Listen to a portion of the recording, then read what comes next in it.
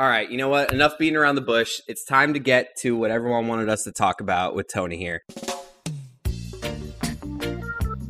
This is the Greg Cody Show with Greg Cody. Pardon it.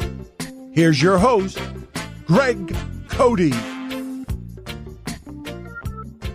Hey, everybody. I'd like to welcome you back to the Greg Cody Show. And who out there has a mother? Everybody? I'd like to remind everybody that...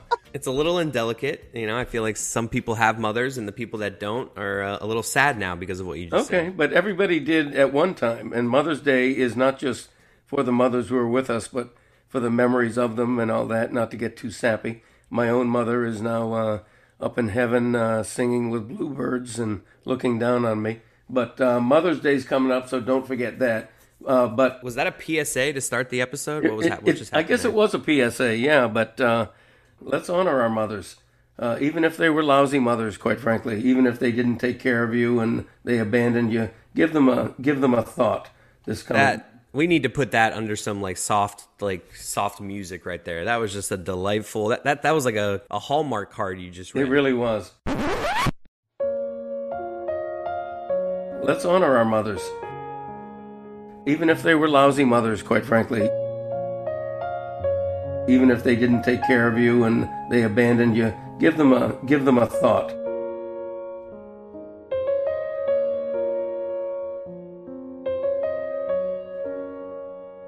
Yeah, and you know what else is a Hallmark card?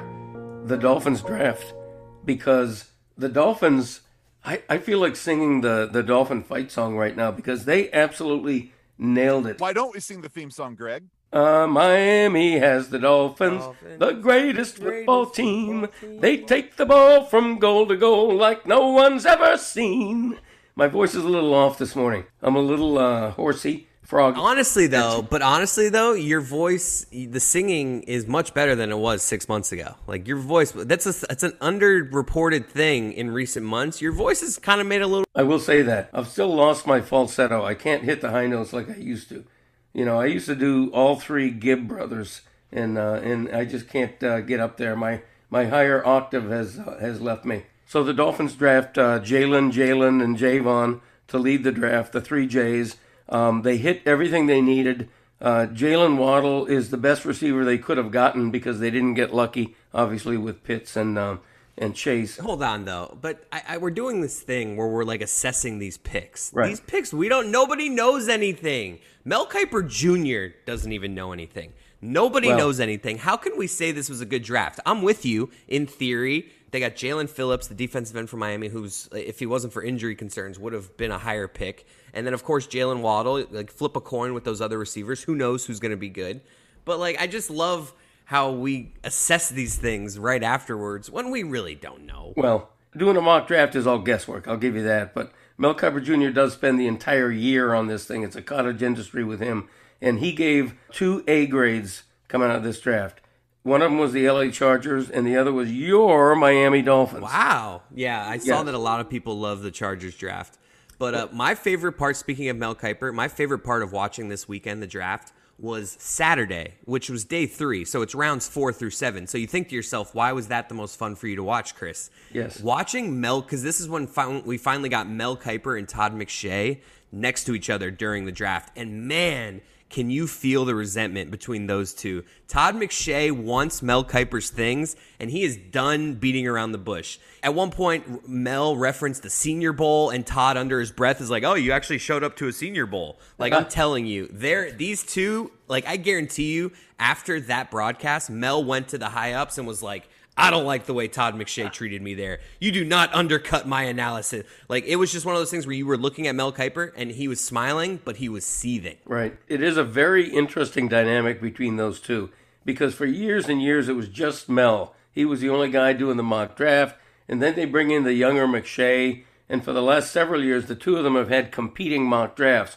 And this year, Todd McShay kicked Kiper's ass. Yes. Todd McShay crushed it. You could see that he was feeling himself. I think maybe that is what made him feel that he could talk crap to Kiper. He's just like, right. I'm the young gun. I'm coming for your stuff, and I'm better than you now at this. And it was just you could honestly feel the tension. At one point, Reese Davis was like, "All right, guys, settle down, settle down." Like it was literally contentious, and I loved every second of it. I always compare my mock draft to Kuiper and McShay because they're like the gold standard. And I had 7 exactos this year, which is the right player to the right team. And Kuiper also had 7, so I did as well as he did. And McShay had 11. That's a lot. Wait, what are we talking about here? Are we talking about in the first round? Yeah. I thought you had 6. I had 7 exactos. Wait, are you doing that thing where you had 6, but then you have that one where it didn't go to the right team, but you got them in the exact right spot? Are you counting that as an exacto? I'm counting exact player to exact team. The discrepancy may be that I did have 7, but one of them was not in the position. One of them was the team I picked for that player ended up getting that player, but lower in the draft or something like that. Or something like that. I feel like you had 6. Anyway. No, I did. I had 7. Now, Greg, that brings up to the point. I've had some audience members ask me this, and why do you call them exactos when it should be on Greg Cody brand to call them zagactos? That's so good. From now on, they will be. Okay. I'd never thought of that, but that's great. Zagacki and Exacto had a baby, and we're going to see the result in next year's draft. That was fantastic. But I want to belabor this Dolphin draft a little bit. Christopher, I agree with what you say in terms of nobody knows anything. You know, you can't judge a draft for 2 years. That's all true, but I feel like I know the first 2 picks. I watched Jalen Waddle a lot over the years, and Jalen Phillips obviously is from my own backyard. I've seen him play. I can testify that those 2 guys are going to be NFL stars, barring injuries. What I love about the NFL draft is I went into that thinking, okay, Dolphins, I want as a receiver, I want Jamar Chase or Devonta Smith. Like that's just where my mindset was going in because those were kind of the guys people were talking about the most. And then they get Jalen Waddle and Mel Kiper compares him to Tyreek Hill. Boom, sold. I don't care. I love him. Love the pick. Like I know I don't know anything, so I'm just going to be optimistic and excited about every pick because why not? Yeah, exactly. Kiper had Jalen Waddle as his 5th ranked overall player on his big board, the number 5 overall. And for what it's worth, in my mock draft, I had Jalen Waddle picked 6 or 7 slots ahead of Devonta Smith, which ended up happening. So, you know what we should do maybe next week, since we didn't plan it out properly? We should give draft grades to all the draft grades. Whatever the draft grades get, we grade those grades. That's true. Let's do that. Because if he's giving the Dolphins an A, I'm giving that a B+, that grade. I don't know if I fully agree with it. You think it's a little over the top, huh? Yeah. Now, the 2 7th-round picks, I know nothing about. I'm not even going to pretend to know them. But the middle 3 picks, after Jalen Waddle and Jalen Phillips, the Dolphins had 3 picks that have been acclaimed for good reason. In the 2nd round, the safety Javon Holland from Oregon, they're talking about him being a starter from day 1 at free safety. That's how good he is. Somebody, I can't recall who, might have been Daniel Jeremiah, somebody called him the best defensive player in the entire draft, for what it's worth. Later in the 2nd round, Liam Eichenberg, the tackle from Notre Dame, they moved up to get him. They gave up a 3rd-round pick to get him, but they're talking about him being the starting right tackle, which is Tua's blind side. So they think he's that good. And then in the 3rd round, they get the tight end from Boston College, Hunter Long. He's not Kyle Pitts, obviously, but they got a really productive tight end who's going to be a great compliment for Mike Gesicki. So I think they hit all the buttons. I think they did everything they needed to do for this depth chart. And I just think... Look at you. You love the draft, huh? Just dissecting 3 picks. Well, I've never heard of any of them. All I know is I saw that Holland guy, those clips that they showed of him. He looks like a missile. I like it. I will say, Levitard always makes fun of me for being a homer. I don't think I am. I think can be very critical, and I rarely come out of a Dolphins draft thinking they did this well. So I think it's been fantastic. Not to totally change the direction of where we're at right now, but I was just looking at Twitter. I love, a lot of people give, social media and the way it's kind of taken over all of our lives. Like a lot of people criticize it, and it's fair. It has. But one of the good things that come out of social media is sports teams having personalities with their Twitter and their social media. Like that is just a delightful thing when a team has a good attitude and is funny with their social media. This weekend, the Arizona Diamondbacks. Basically, one random fan tweeted the Arizona Diamondbacks saying, hey, my buddy and a lady he's with are on their second date, and I want to check in on them. And the Arizona Diamondbacks responded like, oh, all right, we're into this. Where are they at? And it became this whole thing back and forth between this random guy and the Diamondbacks of just locate my friend. And then long story short, they ended up being on the Jumbotron. It was like a whole thread. I just love. It was like the Arizona Diamondbacks were so into it. They're like, they just got up. They're going up to the they were reporting what the date was. It was just so funny, and it was just one of those things where I was like, can't this be what social media is? Why does it have to be negative? This is what I want my social media to be. Wow. Did the Diamondbacks continue to report on the date when it got serious toward the end and got into baby range, or no? No, they just. They did kind of make that joke when they were like, they went up to the concourse. We can't see them right now. Like that was kind of the joke. They were a little like less heavy-handed than you were.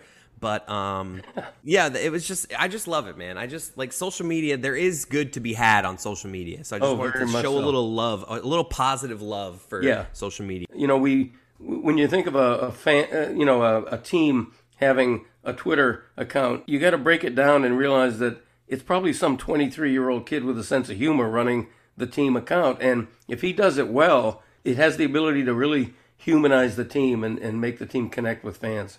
But, Bob Baffert, did you guys watch the Kentucky Derby or not? Yeah.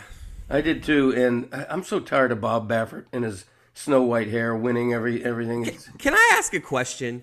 I feel like there's a scam going on with horse racing. When it comes to Bob Baffert, the owner, when it comes to the jockeys, like the best jockeys get to ride the best horses. Right. Like this John Velasquez, I refuse to believe that he's that much better than every other jockey when he always gets the best horses. That'd be like if a starting pitcher, like we praise this starting pitcher for always winning World Series, but every year we put him on the World Series team.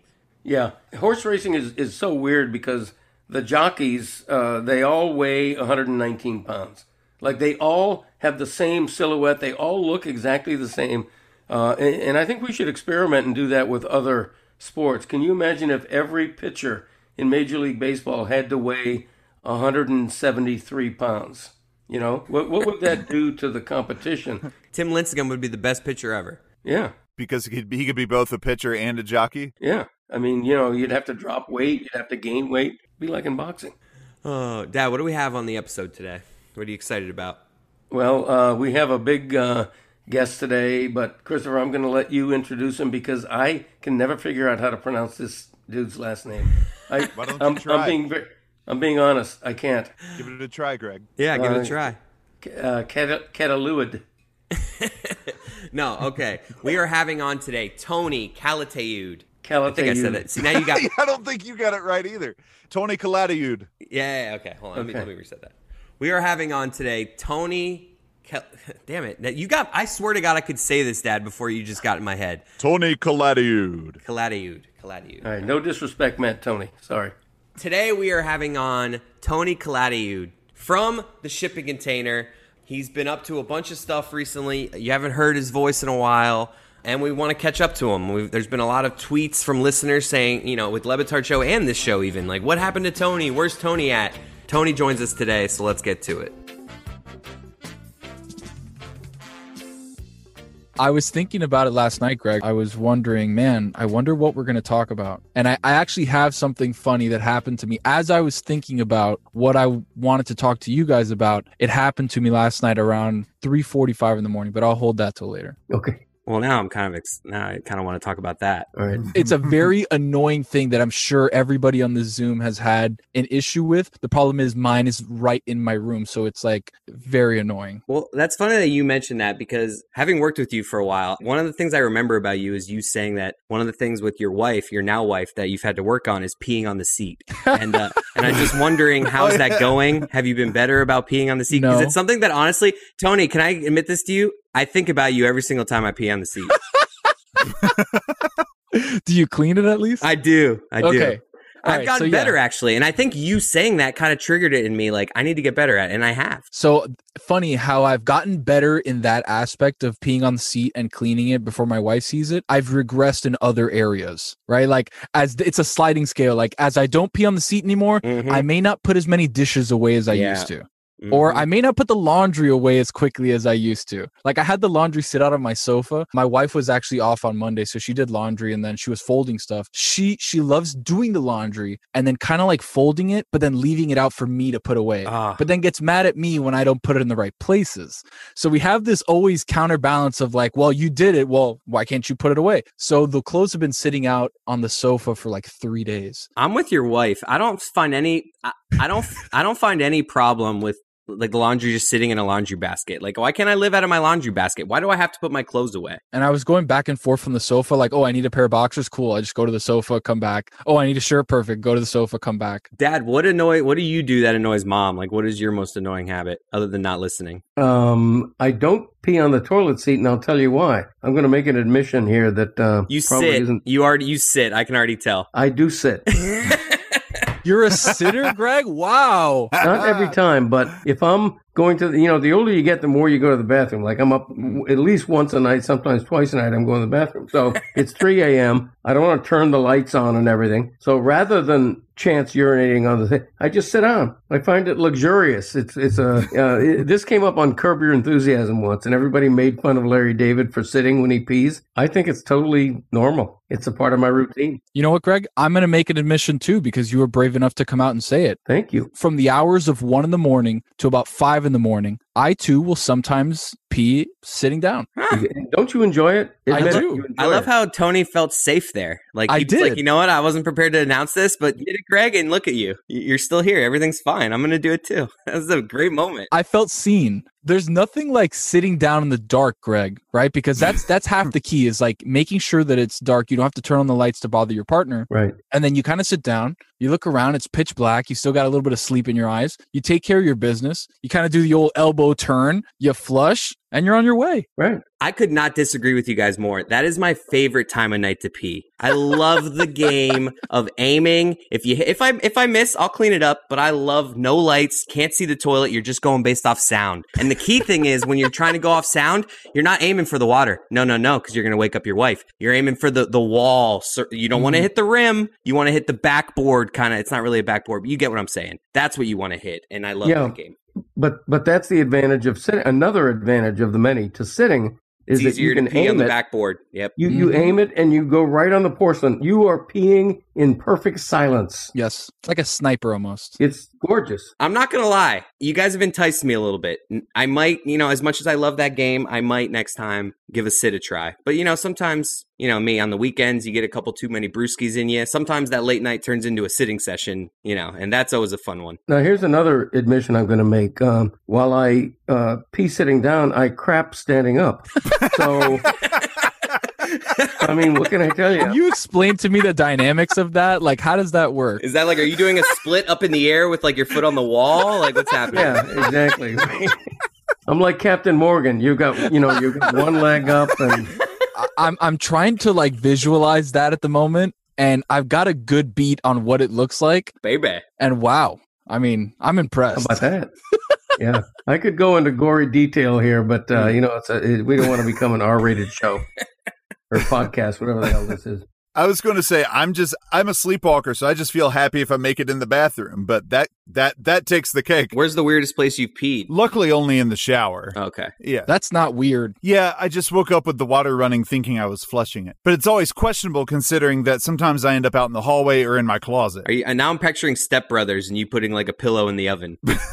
Yeah. I have a funny story that happened to me in college. It didn't happen to me. I was part of the story, but it happened to a buddy of mine. The names will remain anonymous. But I went to school for a little bit in Orlando, and I had some buddies of mine that went up from Miami to Orlando with us. And we were over for a weekend before we had actually moved up. And a couple of our friends who listened to the show had already been at a 2-story kind of apartment place, right? Like a off-campus housing students thing. And we went out for a very debaucherous night. There was a loft between the 2 rooms. So it was, if you can picture it almost like a U, there was 2 rooms, a bathroom connecting the middle, and then there was like an area out that had a loft over to the first floor. And we put out a bed, and me and a buddy of mine slept in the air mattress while the other 2 guys slept in there, and then a couple guys slept downstairs. And we had been out, we get back home, we finish drinking, everybody's, very, very sauced up. I go to sleep, and then I'm awoken by the sound of running water. And I'm like, okay, I kind of get my bearings about me. I'm like, we're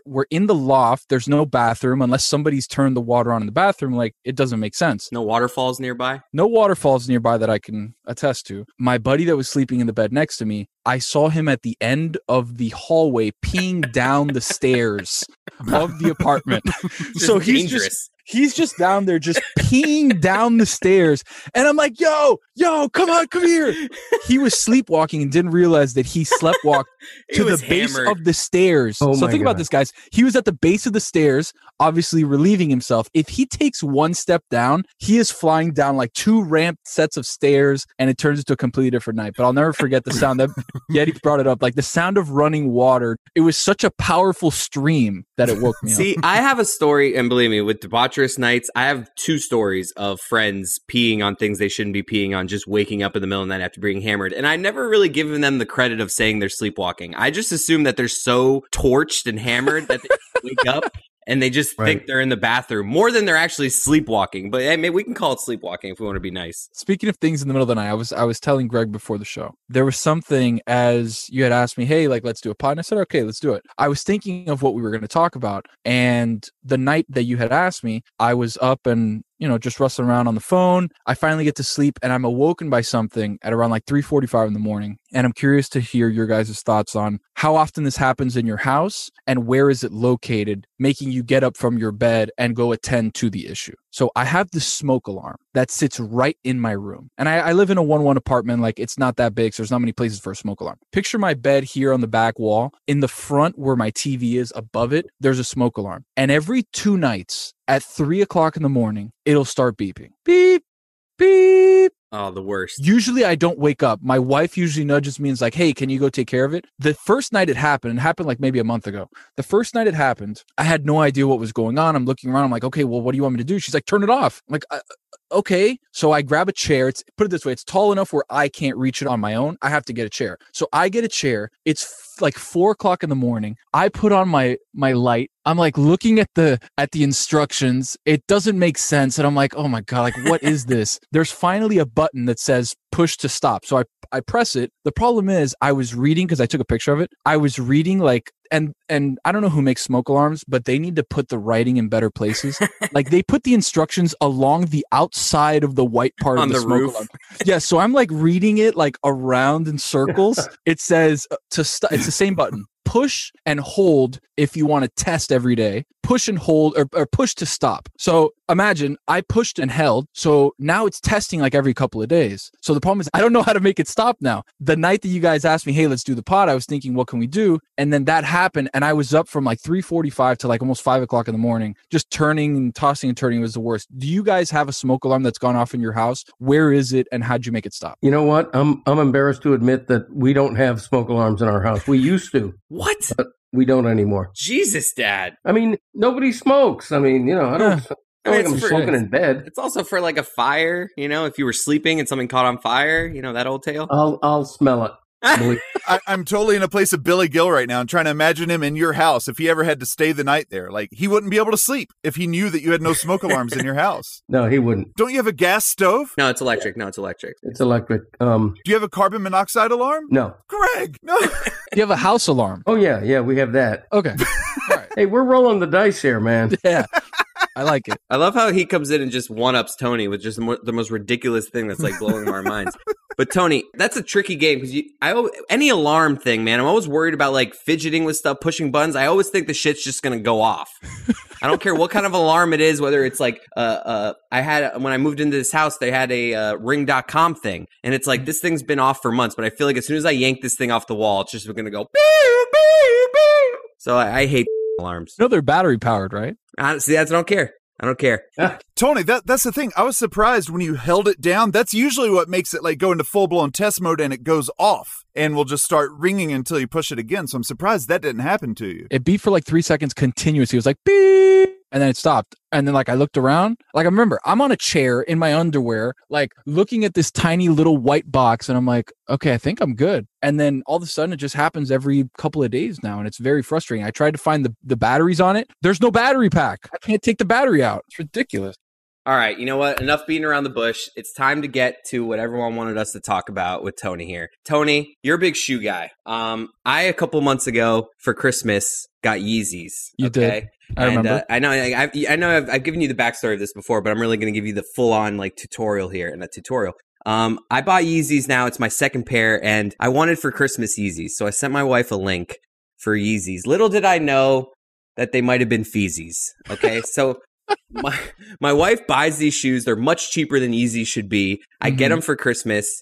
They don't come at Christmas. They're like still coming in and I'm like, honey, you got gypped. Like someone just took our money and they're partying with it. She's like, no, I think it's gonna come. And lo and behold, the shoes finally show up, and then they're here. So Tony, I have Yeezys here. But they look fake. Basically, they look fake. Why? Because you're a novice in the shoe game. Yes. Why do they look fake to you automatically? You know what? They don't look fake. I spoke poorly there. They feel fake. I have two Yeezys here. I have my black ones that are definitely real because I paid a lot for them, and they just feel the softest and are the best shoe I've ever worn. And these are they just feel different, man. They're just rough. And I don't know. It's just like, I know there's no way for you to dissect the feel of them through Zoom, but I just like, what are the odds that like these are fake, right? Yes. Like they don't just sell Yeezys for $100. No. So that's the biggest thing, right? Like if you're ever confused as to, or if you're wondering as to the shoes that I'm buying, are they real or fake? Check the price tag. And if it's too good to be true, it is.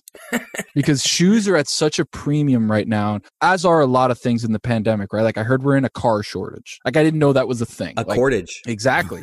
So all these car makers are now not making cars or recalling cars, or I have no idea. Chip shortage? I think it's a chip shortage. There's a tomato shortage I heard. Now there's a ketchup shortage. Like there's a lot of shortages. Opening day, I heard something about peanuts and Cracker Jack shortages. A lot of shortages. Hey, Yeti, get on that next week. All the shortages in the world next week. We need to find them. Yes, please. Email it to me. So I'll go back to something that happened during the pandemic around this time last year. The Last Dance, obviously the 12 or 10 part series or whatever, Michael Jordan documentary series, completely threw off the shoe game as a point of reselling and buying. Really? I threw it completely off. So you're talking about shoes that I was maybe able to get, and I'm in my closet, so I can actually probably just stand up and get a pair. Let's see. Do you guys want 3s, 4s? Oh, this guy. I'll take the 4s. Hold on. I'll get the 4s. Yeah, give him some 4s. I'm a 4 guy. 4s? What does that even mean? So here we go. Even I know this, the Jordan 4s. See, come on, Dad. You're not a shoey. My dad's not a shoey. No, maybe this episode is me teaching your dad about shoes, and maybe one day I'll get him a pair, something like this. So these Jordan 4s, which make an appearance actually in a couple of the episodes on The Last Dance, Phil Jackson's wearing them. Obviously Jordan's wearing them too. These are the Bred 4s, right? Retro, and you can tell they're retro by the Nike Air in the background, because some of them, I have another pair of 4s that are actually hard to get. That have the. I feel like we're watching. I feel like this is Cribs right now. This is awesome. That's the Jordan emblem. So this is the Nike Air emblem that came out in the 80s, but they just retroed it probably a year ago. So these shoes, when they come out, are like $225, right? The issue that Last Dance created was there is an entire subset of kids, right? And I'm a millennial, so what's the generation under me? Gen Z? Is that Gen X, Gen Z? Or something. One of the gens. One of the gens. They had no idea about shoes. They didn't care about shoes. They didn't care about Michael Jordan. All of a sudden, all of those kids that are now on TikTok and Instagram are now saying, you know what? This is the coolest thing of all time. I need to buy them, right? So and they're screwing it up for all of us. They completely ruined the game for everybody. These shoes that I have, that if you would have bought just at the store or on Sneakers app, that's a whole nother discussion that I don't want to get into today because I want this to be a lighthearted podcast.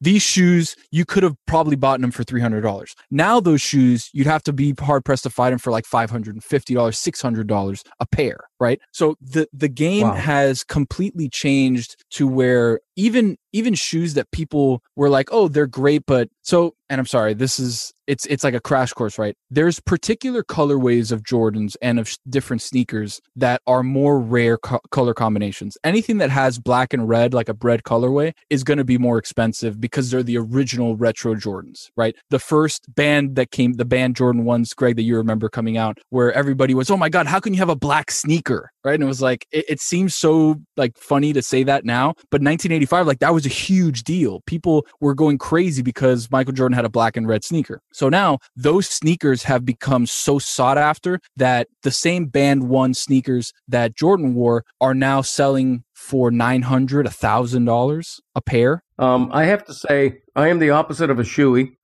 In fact, quite frankly, I've done it back in my day making fun of people who would pay $100 for shoes. And so, Tony, I have to ask you this. When you show a shoe like that that's valuable, that costs a lot of money, is that a collectible to you? Like you're afraid to wear it because it's going to devalue? How does that work? So yes and no, right? Like I've gotten to a point where there's only one pair of shoes that I probably won't ever wear again. Like when you really like sneakers and you get into this for the right reason, like I've been collecting and wearing sneakers. The right reason. No, and I'll explain to you in a second. So the right reason is you actually like and care about shoes. Like I remember starting buying Jordans and saving up for shoes when I was 12, 11, like 10 years old, like really caring about them. Now it's all about flipping them, right? Like if I get these shoes, I can sell them for max profit, $800, $700, and I make 400, right? So there's become a cottage industry of reselling shoes, which is why. Is that the right reason? No, that's the wrong That's reason. the wrong that's reason. not playing for the love of the game. See, I play for the love of the game. So you're now in it for, you started for the right reasons, but now you're in it for the wrong reasons. Why are you exposing me? So there's only one pair of shoes that I won't wear anymore. And I don't know if you can see them. I think they're going to be hard to get. They're actually right around here. And they're the Kobe Venice Beach 8s, Okay. which you know what? I'll bring them down. The magic of editing. Hold on. I'd like us all to say our shoe size. Why? I'm an 11.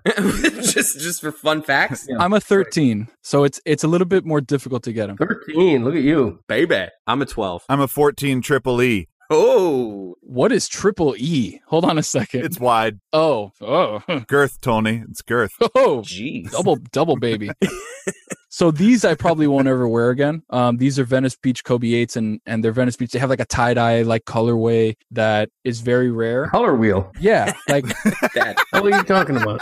It's just that's just a cool way of saying what colors you want to watch. I mean, wear. and obviously since the passing of Kobe last year, Kobe sales and the price of Kobe's have gone through the roof. And now that their deal is done with Nike, like it's going to be very difficult to go and get those shoes. Like even on the secondary and tertiary markets, like the prices are going to be astronomical. So I got into it because I loved shoes, and it's hard to see people just buying and selling shoes like a commodity now, even though it really is, because like you said, Greg, like I wear basically all of my shoes, right? Like I take pride in wearing expensive shoes because. Are you wearing and washing? Like you're washing right after you wear every time? So not really. Like in the sneaker community, there's something called beaters, right? And that's the shoes that you wear kind of every day, or the shoes that you wear that you don't really take care of. Beaters. And I have a couple pairs of those as I look up, but Couple beaters? Are you Yeah. like couple beaters a week? probably the pandemic has slowed me down a lot though. Like I just wear running shoes now because they're more comfortable. Actually, my wife just walked in the door, and I want to report to you that you bought me fake Yeezys. I mean, how can you confirm? Well, just because the feel of them, and if the price is too good to be true, it is. That's what I learned from Tony. You sent me the link. I did. Okay.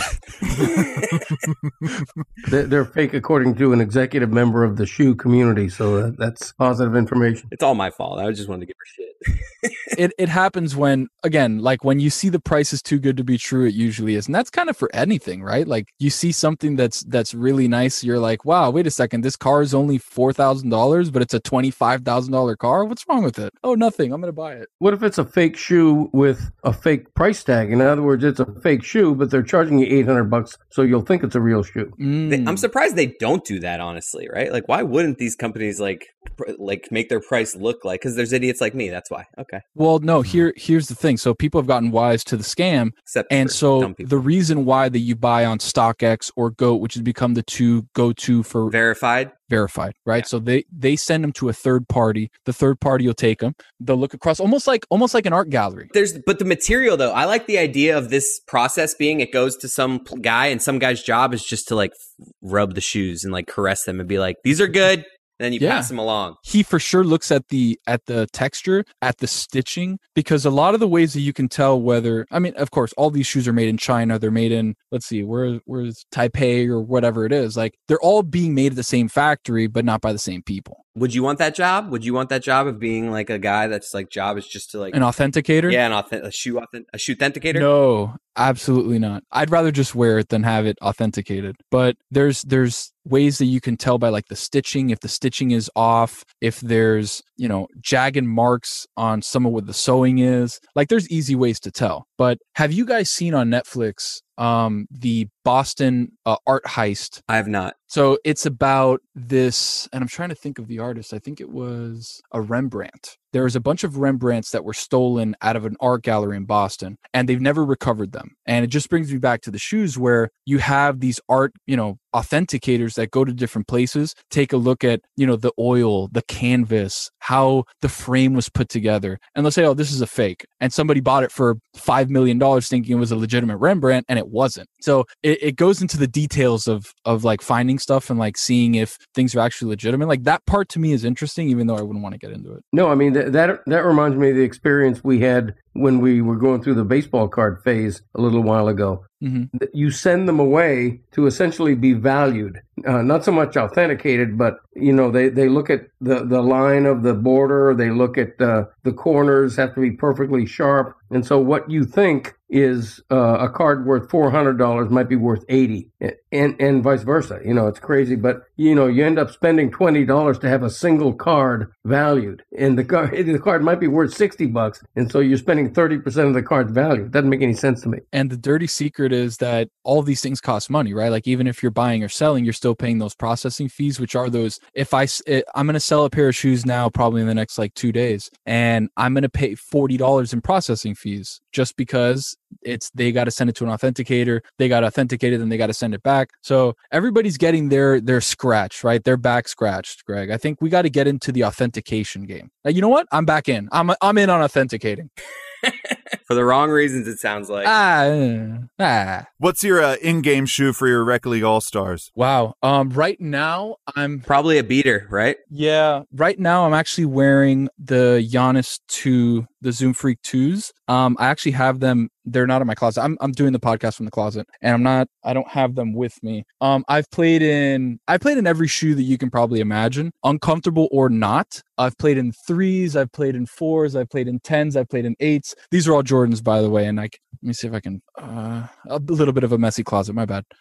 These are LeBron 8s over here, Jordan 12s. You're just flexing on us now. You know what? Like this guy's just doing MTV Cribs full on. Yeti, to answer your question, my favorite shoe to play in was actually before I had to retire them was the Kobe 8s. They were like super lightweight, super low cut on the ankle, which was positive and negative. But for me, it was just, they were so lightweight that they allowed me to do more, even though I'm not fast by any means whatsoever. Tony, my man. See, this is why I want. Why'd you laugh at that, Greg? This whole world where you're saying, you played in 8s and 4s and 5s, it's just so foreign to me that it's funny to hear the language of shoeies. What are your boat shoes? Are they the boat shoes 3? Like what number series? I have no idea. They're deck shoes. Hang on, let me look. Hang on. Oh, Tony's actually whipping out some boat shoes right now. Greg, I've got caramel Sperry's. Are they something like this? Yeah, these are Sperry's. What do you have, Dad? They're Sperry's. Ooh. Ah. They look like the same shoe, but mine are darker brown. He's got the more mocha leather brown. Yeah. I like that. He is Zagaki. I like Tony's style better. I like the lighter. Yeah. Really? A little more caramel, for nice Hampton evenings. Yeah, see, mine are old, though. We're starting to crack a little bit, like right here. See, if I wanted to resell this, that little imperfection there it would cost you. Yeah. Yeah. It would cost you. That'd be a dear mistake. God, I would pity the person that had to authenticate those shoes. But we'll sign them, so it's good. Greg, what size are you again? 11? I'm an 11, yeah.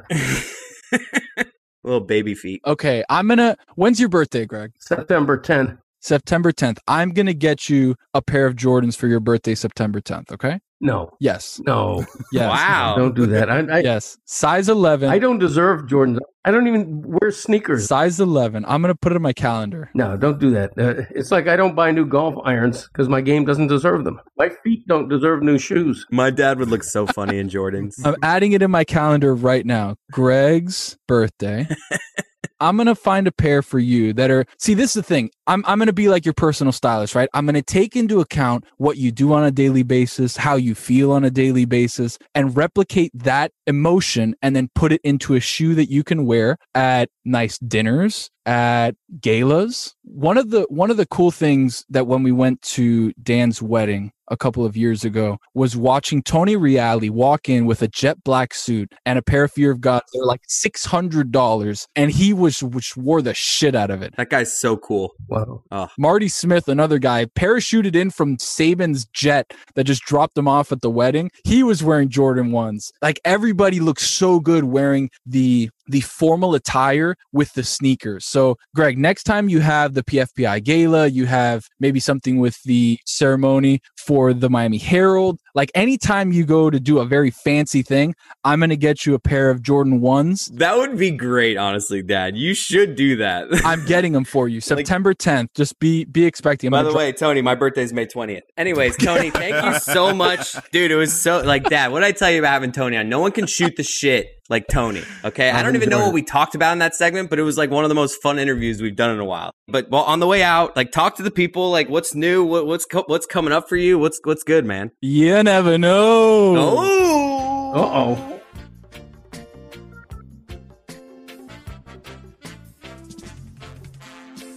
love it. What do you think he means by that? Yeah, I mean, I don't know, but thanks, Tony. Difficult last name to pronounce, and we enjoyed it. That was fun. Good catching up with Tony. A voice not heard lately. Now, Greg, I have a quick question. Off camera, so to speak. Tony revealed one more thing to us. And that's that you don't follow him on Twitter. Have you remedied that situation? And that made him sad. Have you remedied that situation? I have remedied that situation. Yeah, I did. And Are you sure you followed the right person? Because with you, you never know. well, you know, I There's the criminal texted, Tony Caladiud. Yeah, I texted Christopher saying, what's his Twitter handle so I can follow him, and of course he never got back to me, so I had to find it on my own. I finally did, and I followed him. And, you know, it's fun. You guys must do this where you think you follow somebody, but you don't. No, we're not that big of celebrities like you. Like, we kind of know who we follow, and, you know. Greg, I have less than 1,000 followers, so I follow even less people, so I don't have that problem. Come on, people. Let's follow Yeti Blanc on Twitter. Yeah, seriously. I want Yeti Blanc to be over 1,000 by next week. Let's get him to 2,000. At Yeti Blanc _. Yeah, let's get crazy. Well, let's take it 1,000 at a time, shall we? Okay, before we get out of here, I want to congratulate my good friend Dan Le Batard for his $50 million deal with DraftKings this past week. Well, Dr. Evil there you had there. And make no mistake, you know, it's Meadowlark Media striking this deal, but it really isn't. It's Le Batard's show. I mean, Dan Le Batard drove this entire deal, and this guy has found a way to more than land on his feet after leaving ESPN after so long. I want to know, what does this mean for Greg Cody and his contract status? Let's make a little news here. Let's get a little scroll going. Is Greg Cody getting a part of this 50 mil? Is he going to be with the show moving forward? Do we want to just tease the audience and make it seem like he might not be, just for some clickbait? Like, how do we want to handle this? And do you want me to tease Greg about actually being responsible for everything Dan Le Batard by mentoring him? That's true. You did mentor him. Like, I feel like you should get some sort of finder's fee for being the mentor of him at the Miami Herald. Yeah, like a Vigorish maybe. I'd take 5%. I mean, bet you would. I'll take $2.5 million and not say a word about it. But to answer your question, I'm going to answer it truthfully. I assume I'm going to continue to be on the show on Tuesdays, but I don't know that yet because I haven't been approached by Meadowlark or Dan or anybody. His agent hasn't talked to your agent yet? My agent, you're looking at him. I mean, I'm a one-man show. I'm married to my lawyer, and I am my agent, so I have not been talked about that. But Dan did shoot me a text basically saying, I've been so busy, you know, I'll get with you. So that's all I know right now. Anyway, let's move on. And Pod family, want to thank you all for joining us again this week. So we're moving on to the end of the episode? Right. Sorry, guys. Hey, podcast family, thank you again for joining us and listening every week. Really appreciate your loyal support. Please rate, review, and subscribe. Actually, It's not, they've changed the lingo. It is now follow. Subscribe implies that you're giving some sort of payment. So they've changed it. So we want you to rate, review, and follow us. And if you already do, unfollow, refollow. Come on, it really helps us out, guys. We want to climb up these charts. Good point. What you do is you subscribe to the Miami Herald. You pay them money, but then you follow the Greg Cody Show with Chris Cody and Yeti Blanc. See y'all next week.